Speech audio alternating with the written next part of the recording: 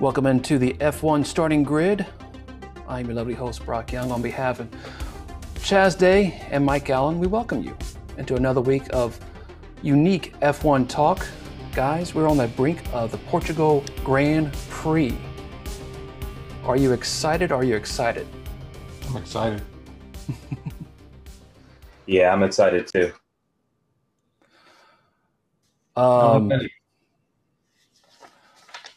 Well, before we get into the picks, I want to break down Portugal a little bit, show you the track right quick. It is the first Grand Prix on this track was back in 2020. Last year was 66 laps planned for this year, 15 corners.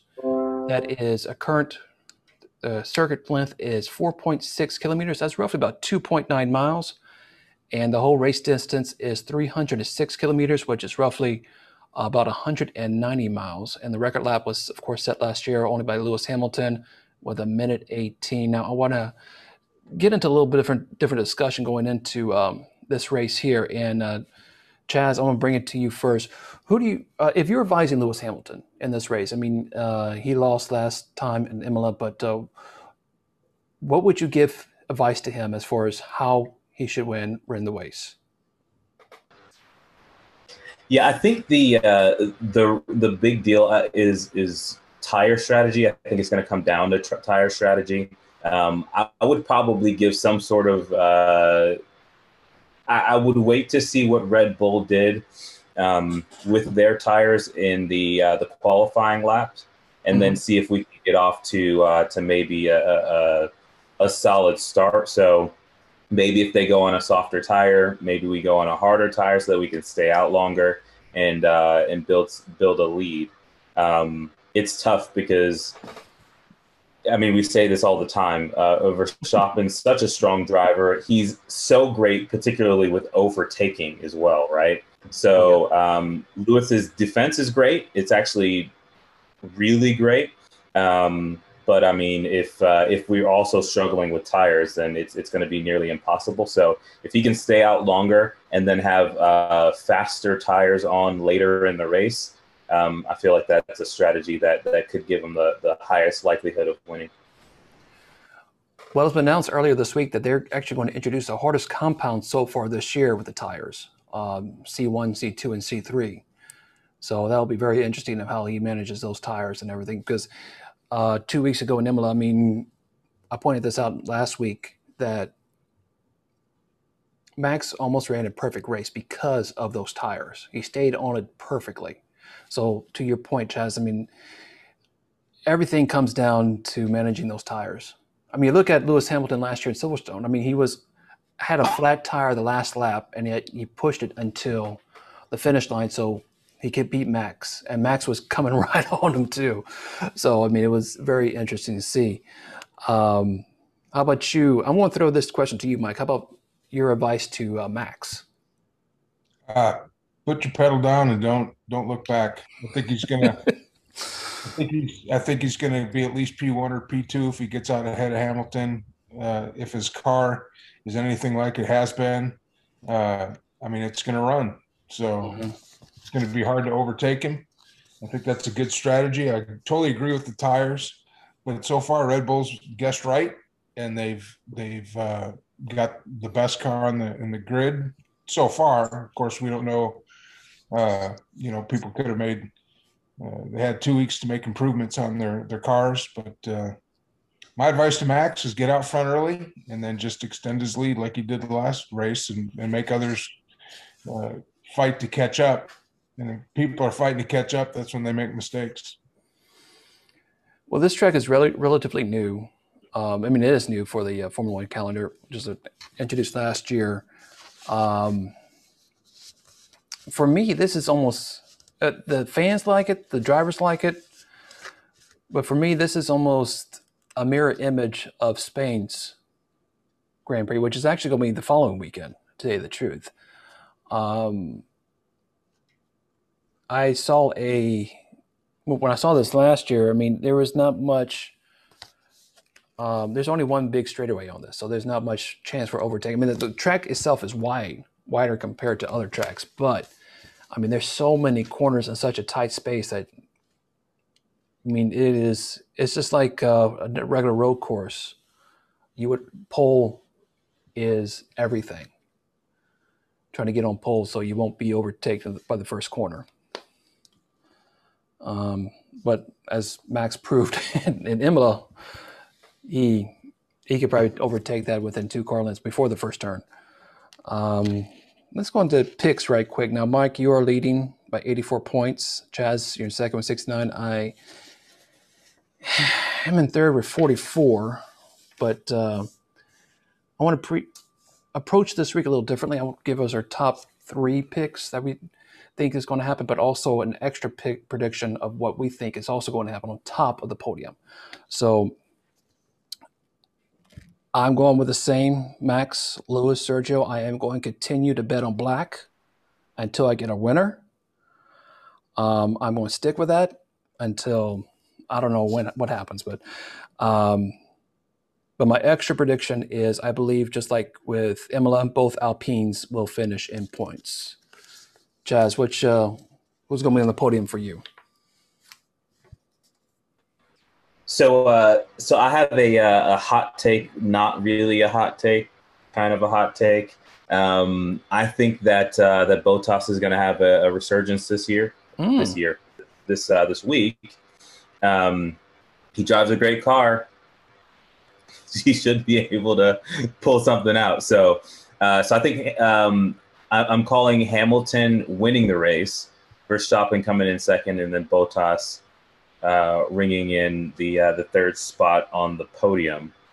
As far as something interesting that might happen, I think that Mazepin is going to finish in the top 10.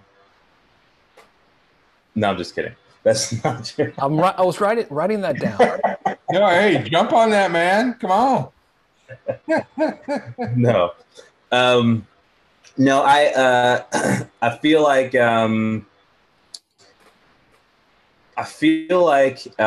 Gasly is going to could have a strong week.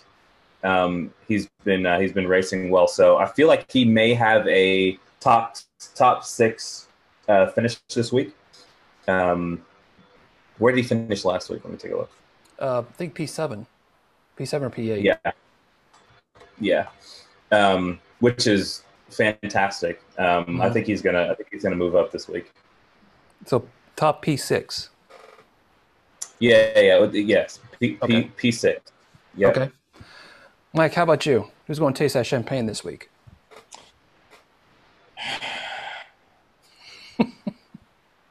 Verstappen P1.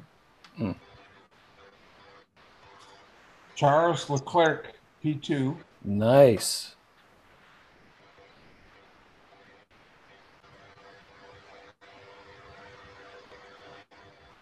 Pierre Gasly P3. And Tsunoda and George Russell will finish in the points. You said, I'm sorry, Yuki and Russell will finish in points. both. Yep. Okay. That is a bold statement right there, even though it almost happened. Well, it's a wide course. The weather's going to be cool. So Verstappen is strong when the weather's cooler and dry. And it's a wide course. So George Russell shouldn't run into anybody going down the straight. Well, one thing I did not... And Yuki was in the points and spun out, and that's what knocked him out of the top 10. So it's got a lot of curves. It's got that one almost 90-degree curve coming back, but that tends to push a slower race, and with a wide course and a lot of wide runoffs, so you're not going to hit any walls or anything. So that kind of plays in the favor of the younger drivers, less experienced drivers, and those guys are fast. I mean, George is quick. I think where if Russell hadn't crashed, he'd have been in the points. Yep. Bottas both. So he just needs to not run into another car, and but I think him and Yuki both will be in the points. Well, one thing I did not tell you guys, what I'm planning on doing here is you would have to get your prediction 100% correct. See, like for me, if only one Alpine finishes in points, I don't get the points on this one. But if you get this other prediction correct, like Gasly finishing the top 6, Chaz, you'll get an extra 20 points added to your total. So I appreciate that. Well, Gasly will have to finish the top 6 first, but come on. So for you, Mike, Yuki, and Russell, will have to finish points. Hey, it ain't going to change. Ain't going to change. Okay. Mike will still lead by the end of our next week. Stream, Brock. It ain't going to change. I tell you what, Mike, since you're big in this, I want to do this right quick. Hold on. Mike, if Chaz overtakes you, which is extremely possible. Extremely possible. If Chaz overtakes you this weekend, you got to buy both us Dogecoin. He's big in a Dogecoin, so. Well, so far my little $175 investment 3 years ago was netting me about $6,000. So I'll get y'all a couple of Dogecoin if you want. Okay, but Chaz will have to finish higher. Wait, you invested $600? No, I invested about 140. 140. 2015. It's worth more than that, bro. I know. I bought it. It's worth more than $6,000. I would take a look at it again. I don't know when the last time you looked at it. I'm on it every day. I'm looking. I'm watching. I'm waiting for my house to get paid off. Okay, we'll talk offline. Okay. Anyway, but yes, thank you for the Dogecoin. I appreciate it, Mike. Yes. Do you have Dogecoin, Chaz? You know what? I'm one of those people who who someone specifically was like, "Hey, do this." I knew that it was a joke thing, so I was like, "Yeah, no, I'm not going to do that. It's stupid." And then I recently did the calculations for what I would have put in when they told me, and I was like, I mean, I wouldn't be living the same life today. But yeah, so that's why I said that. Yeah. I bought $30 a couple years back, and then I bought some more like last year when it started to climb a little bit, and then now I'm just letting it go. I don't even look at it. I'm just waiting for it to hit that 6-figure so I can cash out. So I can dump and run. There it is. Well, Chaz, you pointed out something earlier in your picks that you think Bottas will have a surge. That's a good segue into what we have to talk about next. I got 2 different stories here about Bottas, which I'm going to read both of them to you. Then after that, we'll break it all down, if that's okay. One of them is Bottas not expecting Mercedes or any team for that matter to dominate in 2021. And he says, well, Bottas will certainly not write off this team's season. In addition of an President 8 double-win title for 2021, according to the Finn, race weekend dominance from Mercedes was unlikely for this season. And I quote, I think dominating a Grand Prix this year will be difficult, seeing the starting point. We have been quite big swings in performance to track, but we never know. But I can't see anyone really dominating this year. I still believe we can catch them. I still believe from the feeling in the car that is more than an unlocked from it. If we get any balance right, if we get the car to be more drivable, the true corner balance, more reliable, with understanding and fine-tuning setup, there will be more to come. 23 races is a long time to learn about the package. However, this is very interesting. Former world champion from 1997, Jacques Villeneuve, said he branded Bottas as simply too slow and believes that will hamper Lewis Hamilton's campaign as he won't provide any 7-time world champion in the sport. He would need to beat Max Verstappen. And he says, he quote, Perez is the newcomer to Red Bull team, and yet he is already stronger than Bottas, who is 5th season with Mercedes. Perez can't help Max more than Bottas can do for Hamilton. The 1997 world champion also says that he questions Mercedes team boss Toto Wolff's reaction to Bottas Russell's crash, as well as Bottas defending it. He says, and I quote, "I don't quite understand Toto Wolff. Why does he blame the young Brit in the collision with the Mercedes Junior Russell? Bottas knew that his potential successor was about to overtake him and risk a serious accident with a slight move to the right. He mustn't do that under these track circumstances. This shows how tense Bottas is already the second race of the season, and that's not going to get any better because he's simply too slow. If he wasn't, he wouldn't have to defend the position so hard against a Williams." And at the time of the wreck, this is just something extra. At the time of wreck, Bottas experienced 30 Gs. And something extra here, the track engineered manager for Mercedes said the car itself is beyond repair. Now, our Mercedes guy, Chaz, take all that in.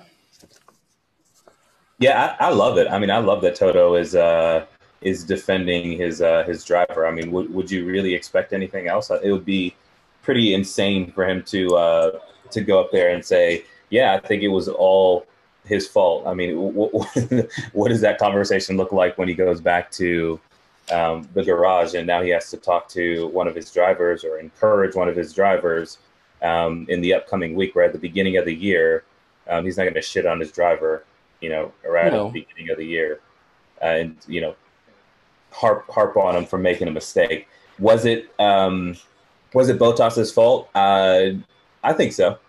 I think it probably was. I don't know that he gave him enough space, and I also think while you were reading what Jacques was saying, I was thinking about it. That is an interesting point, to have to fight so hard against a Williams in that car. So yeah, I think it probably was his fault, but yeah, I think it would be pretty ridiculous for Toto to call him out on it, especially to the public. Well, I agree with that too. But looking back at the race too, and I saw how, and I was thinking what y'all guys said last week, but I saw how Bottas was coming over that line towards the turn, and Russell was just right behind him trying to make that. That's why he ran off a little bit. But for Russell to come out with apology the next day when it really wasn't his fault, I think it's just something that he really wants that Mercedes seat, so he's just trying to play ball with everybody, basically. Mike, what do you say from all this? I went back and looked at it, and I saw Russell's apology, and I really, really, really wanted it to be Bottas's fault. Mm-hmm. But I don't think it was, because his nose was ahead. Per the protocol, his nose was ahead. He had the line to the curb, and he has the advantage. So George should have backed off, got behind him. Because, I mean, you have to be, when you're going into a curve, you have to be almost right next to him or a little bit ahead of him to have that curve. And he was way behind him. I mean, his front wheel wasn't even halfway up his car. So, and he tried to stick his nose in there where he had no room. So, that was an over enthusiastic George Russell trying to make a move, split second. You have to make that decision. You're going 100 plus miles an hour in a little car, and he made the wrong call. I think he was right to apologize. I do believe there's a little politics into that, because he doesn't want to lose his seat at Mercedes when Lewis leaves. Even though I would love to see him stay at Williams and bring Williams back to prominence, but when you're in Bottas's shoes and you have the line and you're going into the curb, you don't expect somebody to be right next to you, out of your sight line, trying to squeeze a 4-foot wide car into a 2-foot space. It's so.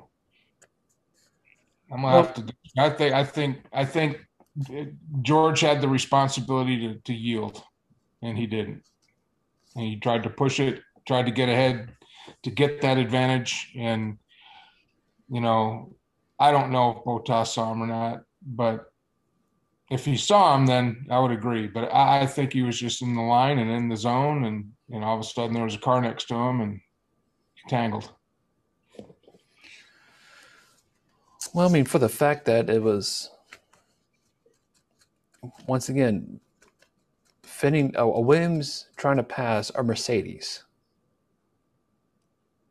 I think also Russell was just excited to be in that position. He was trying to get points for Williams. But for me, I'm split in between. It's 50-50. I think both have a little bit of blame. Bottas, yes, he had a nose ahead, but he was also over the line. There was plenty of room for him to move to the left a little bit and let Russell pass. But I think also Russell was a little eager in getting that extra pointage in that extra position to get those points for Williams. But so I actually, after hearing you give your opinion, Mike, I wanted to look back at the crash just to make sure I remember what I remembered correctly. And they were wheel to wheel. So like when they did ultimately crash, but they so my opinion is more so along the lines of Brock, where I feel like they both have fault, obviously, to some extent. I just think he should have left a little bit more room. But I'm always going to lean on the side of a guy who's racing. I just don't like. I actually think the dirty thing to do in racing is when you cut somebody off and cut off their line. I don't think that the wrong thing to do is the person who's being aggressive and going for it, especially when they actually, he was past his back wheels. So if he didn't see him, it was because he wasn't looking, right? Which is part of your responsibility as a driver. Oh yeah. I mean, I get it, but I don't know. I watched it a few times, and I just think that Russell probably, if he would have just been a little more patient, just would have backed off just a little bit and got behind him, there's another opportunity. He would have had another opportunity because Bottas's car was not running fast at all. Right. But I love this because we have a Williams guy and a Mercedes guy swapped in their opinion right now. So that's, oh man, now I've seen everything. I could die happy, man. Because we're objective. Yes, that's what I love about it. Speaking about being objective, Phil Williams sends me a free shirt. Mike, they can't afford that right now. When they give me a pass down, when they get me a pass down to the paddock, then I'll be like, Bottas should have put it in reverse. Yeah, I question your fandom because if they start giving out free stuff to fans, it's gonna put them into bankruptcy. Pretty much. They're gonna have a GoFundMe the week after. You're gonna have like a solid white car with nothing on it. They don't have enough money for the stickers. Yeah. I can see that. Our Twitter question of the week was, will Aston Martin continue to be a mid-tier team? It was actually, results were 50-50 on that. But going into a story about Aston Martin, more particularly about Seb, their team principal was stated that he is working tirelessly to turn things around over at Aston Martin. And he says, and I quote, "I think he's fine. He has a very high expectation of himself. He works tirelessly to get better and move up that learning curve. But he's not beating himself up, so to speak. It'll just take a bit of frustration and he'll learn more to determine to get up to speed. It wasn't his fault at all. We originally burned his rear brakes, deducts, and cake tins. After this, in the pit lane and the penalty, he had no chance really. I guess my biggest regret," he says, "is that we weren't reliable as we should have been in the winter." Really, go figure. But also a former driver by Gerhard Berger, suggested by Speedweek.com, he says, it wouldn't have been better to take. It wouldn't have been better to take a year off. From today's perspective, yes. but the observation period is still too short. I wouldn't draw to conclusions after 2 races. From my own experience, I know the time will come when you have to pass your zenith. You have to take this development into account. If you're a successful racing driver and continue to pursue the sport with all your experience and passion, that will lead to good success. But not only Berger had this opinion, but also Helmut Marko, who leads Red Bull, says, I was of the opinion he should have taken a year off, sort things out, ask himself what he wants, and I believe there's a lot of possibility within Formula One next year. And that's after last year's season with Ferrari. That's what Helmut Marko said. In your opinion, Mike? Well, these are guys that are, in tune with the race.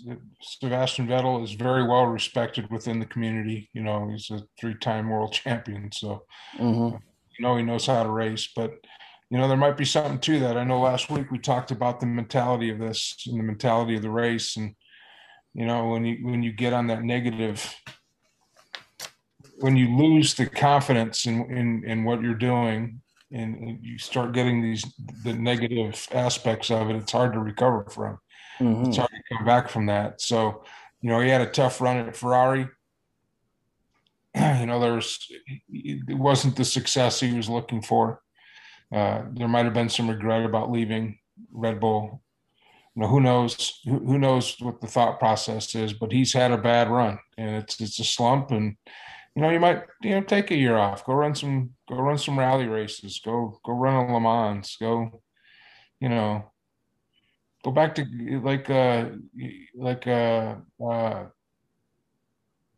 the guy from Spain. Oh, Alonso, like Alonso does. I mean, when in his off duty to unwind, he goes and he races karts. Just kind of get your mojo back, refreshed, get some batteries recharged, step away from it, just clear your mind and come back fresh and ready to go. I mean, there might be something to it. I don't think what they're telling him, I don't think they're busting his balls. I think that what they're saying is out of genuine concern for Sebastian, and they want him to do well, and they don't want him to see him get hurt. And they certainly don't want to see him continue because he's not having very good success at all. Or is the ego still there that he wants to race, Chaz?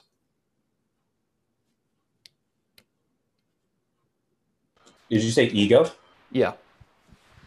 Well, yeah. I mean, of course, and it very well should be. I immediately had the same thought that Mike had, which was just about Alonso, right? And I think it probably would serve him well.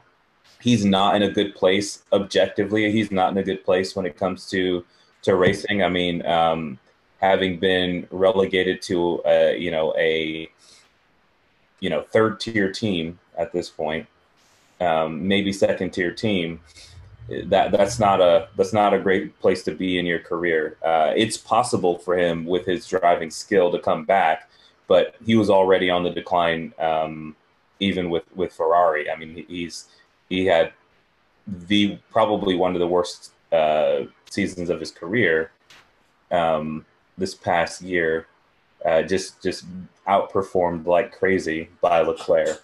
So, yeah, man, take a step away and recharge. It seems like he still loves to race. He's still having a good time. I just don't think that. I guess it depends on what his goals are. If his goal is to race as long as he can race and make as much money as he can, then keep going. It seems like he's having a good time. It just doesn't seem like he takes winning very seriously, because he doesn't seem very torn up about anything. He seems like he's having a great time out there, which is, theoretically it's great, right? Like, it's like, oh, I mean, you want people to enjoy what they're doing. But if someone with his talent is underperforming and they seem to be happy about it and not really getting better, as a fan, it does cause you to have a little bit of resentment, especially if you're a Ferrari fan. Well, right now, in the constructor standings, we have Mercedes at number 1, then Red Bull, McLaren, Ferrari at number 4. Then it breaks down to the mid-tier with number 5, AlphaTauri, then Aston Martin at 6, followed by Alpine, Alfa Romeo, Williams, then finally by Haas. Now, of those three there in the mid-tier, AlphaTauri has 8 points, Aston Martin has 5, and Alpine has 3. And that's those 5 points. It has to be thanks to, I can't believe I'm going to say this, Sir Lancelot and Lance Stroll. He's carrying the team right now over a 4-time world champion. So it has to say something. Yeah, he should have taken a year off, in my opinion. But it is too late. So he's inked that contract with Aston Martin. So he's there until what? I don't even know how long this contract is. 3 years? I think so. I think it's 3 years. 3 years. So unless something happens where like he gets replaced, but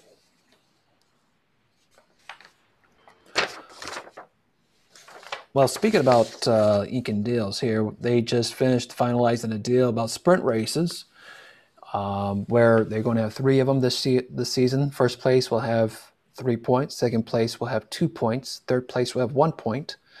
And the winners, or how you finish in the sprint races, will be how you start in the race on Sunday. And the 3 planned tracks for this is 2 in Europe, 1 outside of Europe. One is going to be, the 2 in Europe are going to be Silverstone and Monza. And the third one, they have not definitely picked it yet, but it looks like it's going to be Brazil. Original plan was going to be Canada. But Chaz, actually you want to talk about Canada here in a little bit, but I know this is like the 3rd time we're talking about this since the beginning of the year, but it's still news. It's still coming up. Chaz, your first take on this about sprint races? Yeah, I mean, we had talked about it before too. I think I'm not necessarily a fan of it, but I think fans are a fan of it. Apparently, they like the sprint race format. I know that Formula One's trying to make a lot of moves in order to make the races more engaging for especially new fans. So I personally am fine with races the way that they are. I don't love the idea of having these other races, especially if they're going to inform the outcome of the major race, something beyond qualifying. But yeah, I mean, if fans like it, I'm a fan of Formula One doing things creatively and stepping outside of the box in order to get more fans, and in order to make the races more engaging. I'll never oppose that. Trying new things, especially because as much as I hate it, and I know we've talked about this too on the show, as much as I hate it, I think in the coming years, Formula One's going to have some very difficult times ahead of them, specifically when it comes to what's going on with renewable energy. It's going to be interesting times over the next 5 to 10 years for sure. They may struggle a lot. So that being said, I'm not gonna hold it against them. Anything they're trying to do to build up their brand and build up a loyal following around the world, especially in the United States, it'll help them once they make whatever transition they may be forced to take in the coming years when the renewable energy revolution really kicks up to full speed and starts affecting them. Well, Mike, you can make all the DVR jokes you want about this, but I look forward to qualifying every single race. In fact, I almost like preferring qualifying over the race itself sometimes, because the way the announcers just make it just like, oh my God, he goes into it. And Lewis is back on pole, stuff like that. Yeah, I just love that, anticipation for the race itself. Will we have that for sprint races? I'm in the opinion that I have to see it. I know Formula 2 with it is very successful, but for me, I just got to see how it is. But you talk about renewable energy, Chaz. We're going to have, in the next coming weeks, we're going to have this poll out on Twitter. Will Formula 1 go the way of Formula E in electric vehicles? Stay tuned for that too. But Mike, your opinion on the sprint races. I know we talked about this extensively in the past, but since this is making news now, it is official that they're going to try it out for 3 races. Well, I'm with Chaz. I'm not a big fan if it's going to affect the main race, but it would be cool for the points. If you could put together a good sprint race, a good sprint session with your car. Of course, a lot of things can happen to give other teams a little bit of an advantage. I think it's going to be exciting. I'd like to see how it pans out. And I'm like you, Brock. I like to watch everything. Practices, even they're making practices interesting now, which is fun. But for me, the race starts with qualifying, and it's pretty exciting to see all the cars do that, and to add that wrinkle of a sprint type competition in there. I think it's just going to enhance the whole sport, to be honest. Well, said before, it's going to be in Silverstone, Monza, and possibly Brazil. But Chaz, you wanted to talk about Canada and as well as another circuit on the calendar? Well, just mentioning, I think Michael alluded to it a little bit too, and we've been talking about these last couple of weeks. Just all these races that are either being replaced or nixed altogether. A lot of them are being replaced. So, we gained the Turkish Grand Prix. I think this week that was announced, right? But lost Canada. So from a North American circuit standpoint, we gained another European circuit and lost a North American one, which stinks in my perspective. So having I think you mentioned, I'm not sure if you mentioned it before the show or whether it made its way into this show yet, but just talking about another race in the United States, a third race in the United States, in addition to Austin and Miami, that would be, I think it would do loads for gaining new fans. I mean, just think about how how difficult it is for someone to become a fan, or I would just say, think about how people become fans in general, right? Like, the NFL is massive. Also, a lot of people go to NFL games, right? NBA is massive. Also, a lot of people go to NBA games. I don't think that it's a coincidence that that's the case, right? For a long time, it hasn't been possible for American people to go to Formula One races. It's just not accessible. And, in addition to not really being able to watch it on TV, you also don't even have that friend who goes to the race because there are no races around in the country. So, who just took you that one time and you fell in love with it. That doesn't happen when there's no races to go to. So if we add more races in the United States, I think it will make a huge difference. So if we can get another one to replace Canada, I think that would be awesome. Well, to that point, Chaz, I'm just seeing this now here on Formula1.com. It was just posted not too long ago that yes, Turkey will replace Canada on the calendar this season due to Canada's high COVID reporting here. But everybody knows the French can't stop kissing. Well, that just came out of left field. Thank you. But I will. That's sad to see because I do enjoy Canada's race, and it's just 2 years in a row not having Canada on there. It kind of hurts me a little bit. But on the flip side of that, logistically, it helps F1 out without coming from Europe for Canada for only one race in North America, then heading back to Europe. So logistically, this probably makes a little better sense.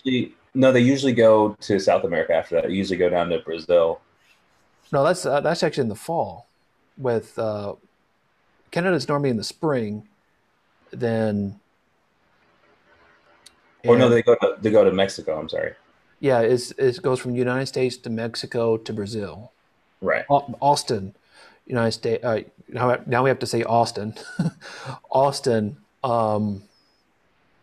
Mexico, To and Mexico to Brazil Brazil, right? in the fall. That's why I said last week I think Miami will be perfect in the springtime. One, you're using an NFL stadium, so you need to be free during that time. But two, something back to back with Canada, so that you can stay in North America a little bit longer on this side of the pond, to say. But Mike, your What take. track are they talking about in the United States? Are they talking about Vegas? What, as for switching back and forth?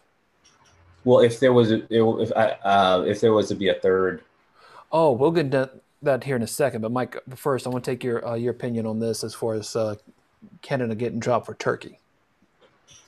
Well, I'm not a fan of turkey. more of a chicken guy myself. I like ham. It's unfortunate that Canada loses that Grand Prix, and not only does it take a race away from North America, but there's some rich history in F1 with Canadian drivers in that race course. It's pretty much every inch of it's named after a Canadian driver that's either lost his life or was a star in that sport. So it's kind of sad to see it leave Canada, to be honest with you. But Yeah. Hopefully they can get the COVID thing straightened out by 2022, and it'll be back in North America. But just kind of parroting what Chaz says, the United States has never been a real big. I mean, there's F1 fans in the U.S., and I think the peak of F1 as far as fandom in the United States was in the 70s and 80s, and then it kind of went away because we didn't have a whole lot of races in the 90s and 2000s. Maybe the racetrack in New York that I like, whose name just flew out of my head, Watkins Glen. Watkins Glen. That was the big venue. That, and they had street races in Detroit. They had street races in San Diego. They had street races in Miami. So until the Circuit of Americas popped up, we really didn't have a whole lot going on in F1 here. I mean, NASCAR is king. Indy racing is king here in the United States. So there wasn't anything really to bind us to F1. And I think it's starting to get a resurgence thanks to a bunch of documentaries on the internet that I turned you on to, Brock. Yep. The Netflix series about Drive to Survive. I think that brought a new generation of people interested in F1 and interested in the drivers and the drama and the politics and everything that goes along with this type of race. We need more races in North America, though. At least four. You reminded me of a quick story. What happened the weekend of Imola?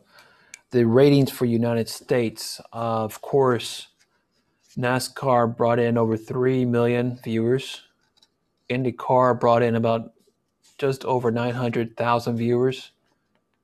And Formula One, I want to say, I don't have the rough numbers here, but Formula One brought in just over 1 million viewers for Imola.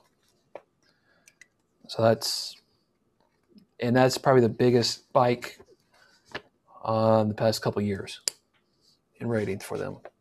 Yeah, and I think that Netflix show has a lot to do with it, to be honest with you.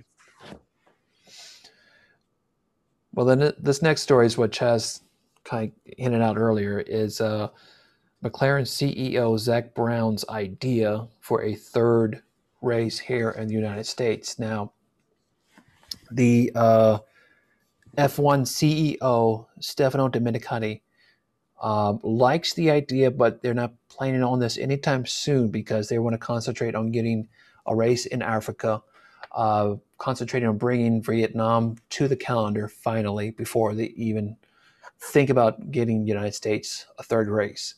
But Zak Brown's idea is Miami, since they just inked their deal, signed their deal for 10 years, keep it there for 10 years. The other option is, and he said, try this out for first couple of years back to back. is have it here at COTA 1 year, then go to the Indianapolis Motor Speedway for the other year.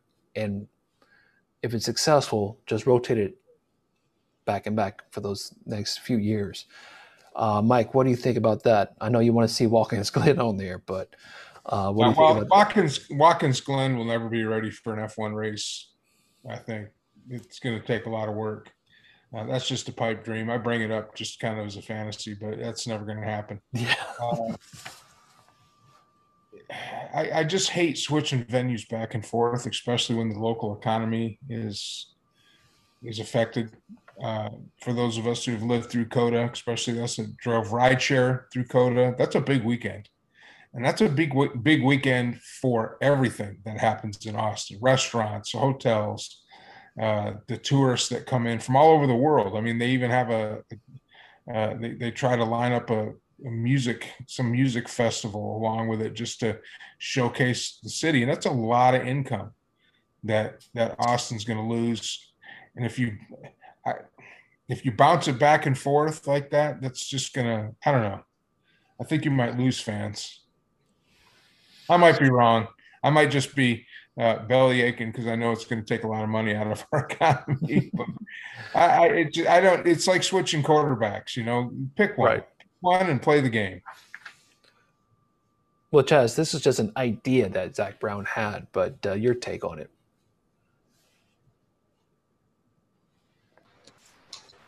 Yeah, I think I'm gonna have to go with Mike 100% on this. I really don't like that idea of like moving around. I love Zach Brown.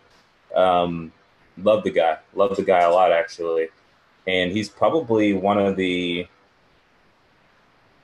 I mean, he's probably one of the only, if not the most influential, unless I'm just missing somebody or overlooking somebody, Americans in Formula One today. So I really like the guy a lot, and what he's done at McLaren has been fantastic. I think it's I just don't like the idea. I don't love it. I think we just need more races here. Well, with a 23 race calendar, I mean, you're gonna have to give something up. I mean, I want to talk about this next week, though. Where is the German Grand Prix? Where is Hockenheim Ring? I missed that. That is a historic track, and you can't say that it's not in use because MotoGP is going there in the fall, and other races is going there as well. Yeah, I don't, program. I don't know if it's an issue about money or what, but it just, I don't know. But Well, that's for next. it's an older racetrack. We'll talk.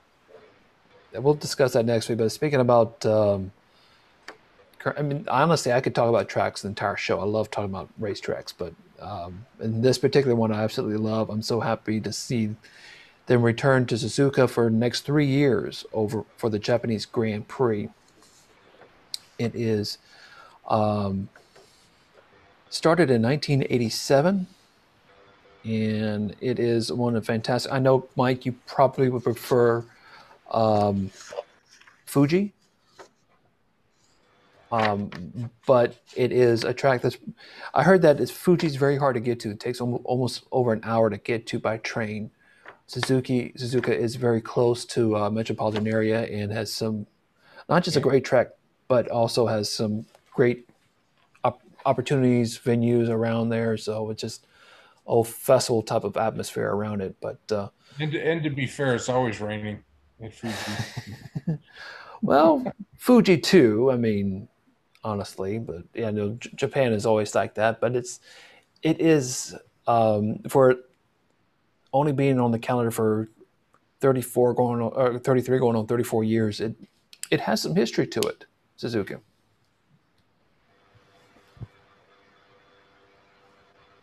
But Well, go ahead. no, the Japanese love F1, and they've done a good job hosting it. It just rains a lot there. I mean, it seems like every important race through history of F1 that's come down to something, it's pouring rain. And everybody's driving through spray. But They do a good job. They keep their tracks up to date.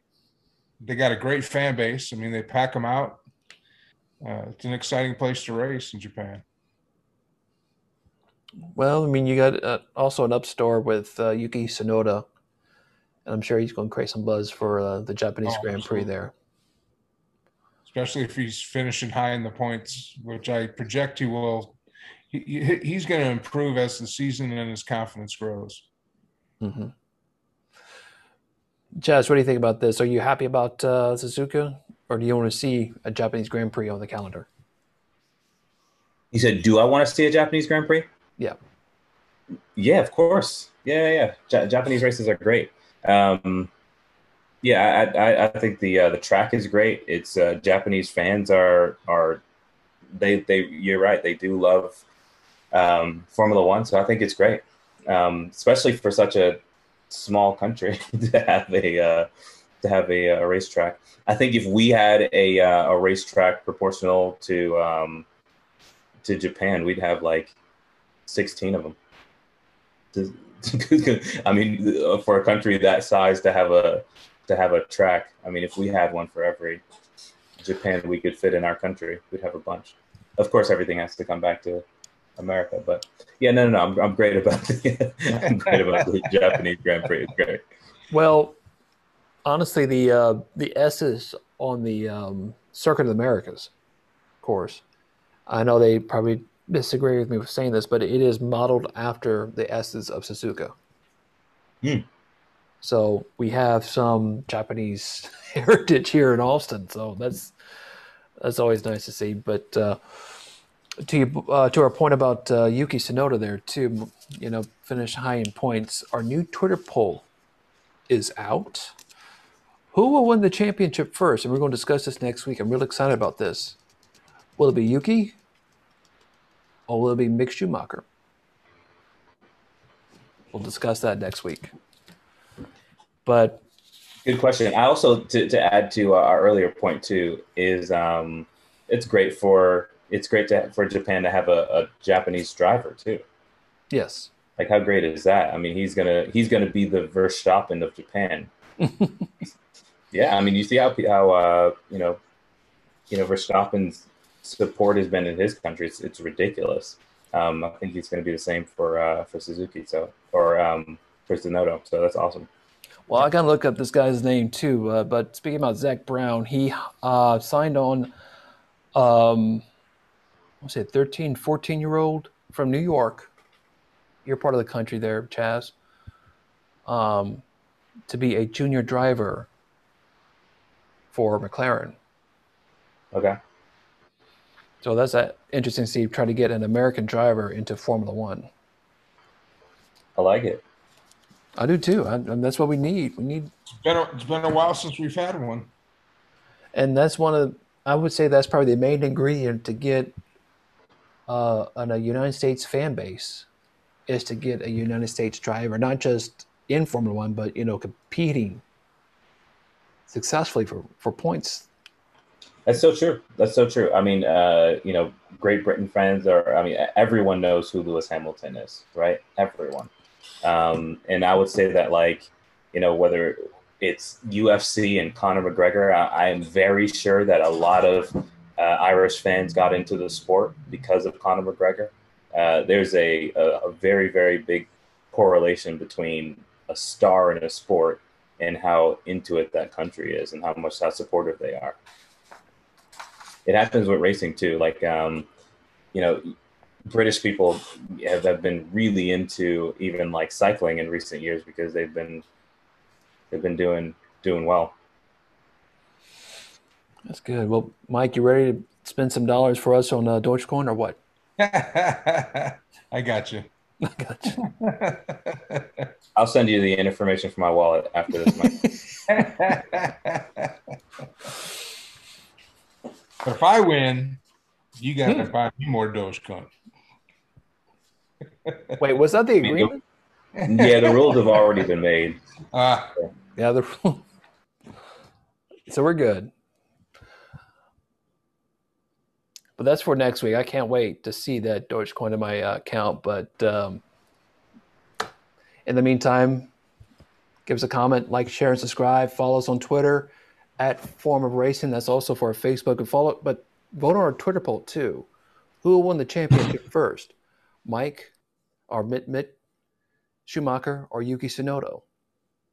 And join us next time. Or me.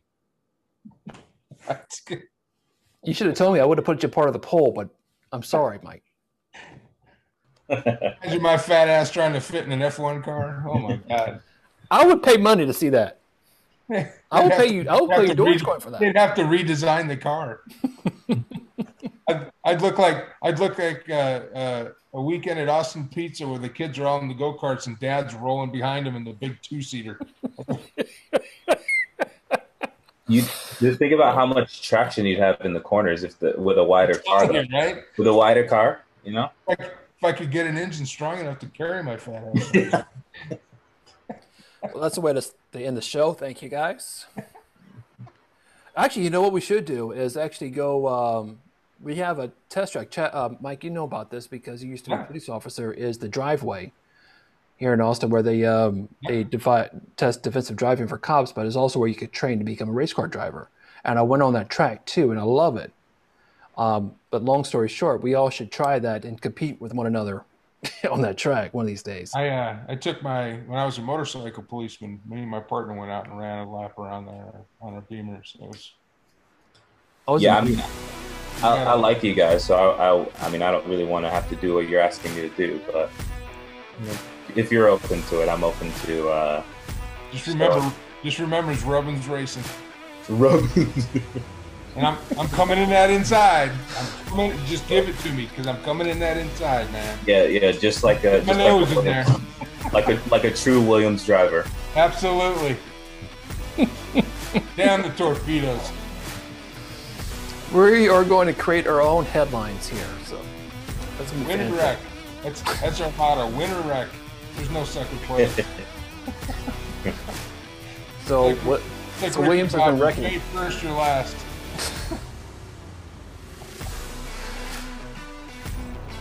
And from the quote of Ricky Bobby, we'll close the show. So once again, follow us on Twitter. Vote on our Twitter poll, which is at a Form of Racing, who will win the championship for Schumacher or Tsunoda. And follow us also on Facebook at Form of Racing, and drop us a line on email. Give us a topic, theformofracing@gmail.com.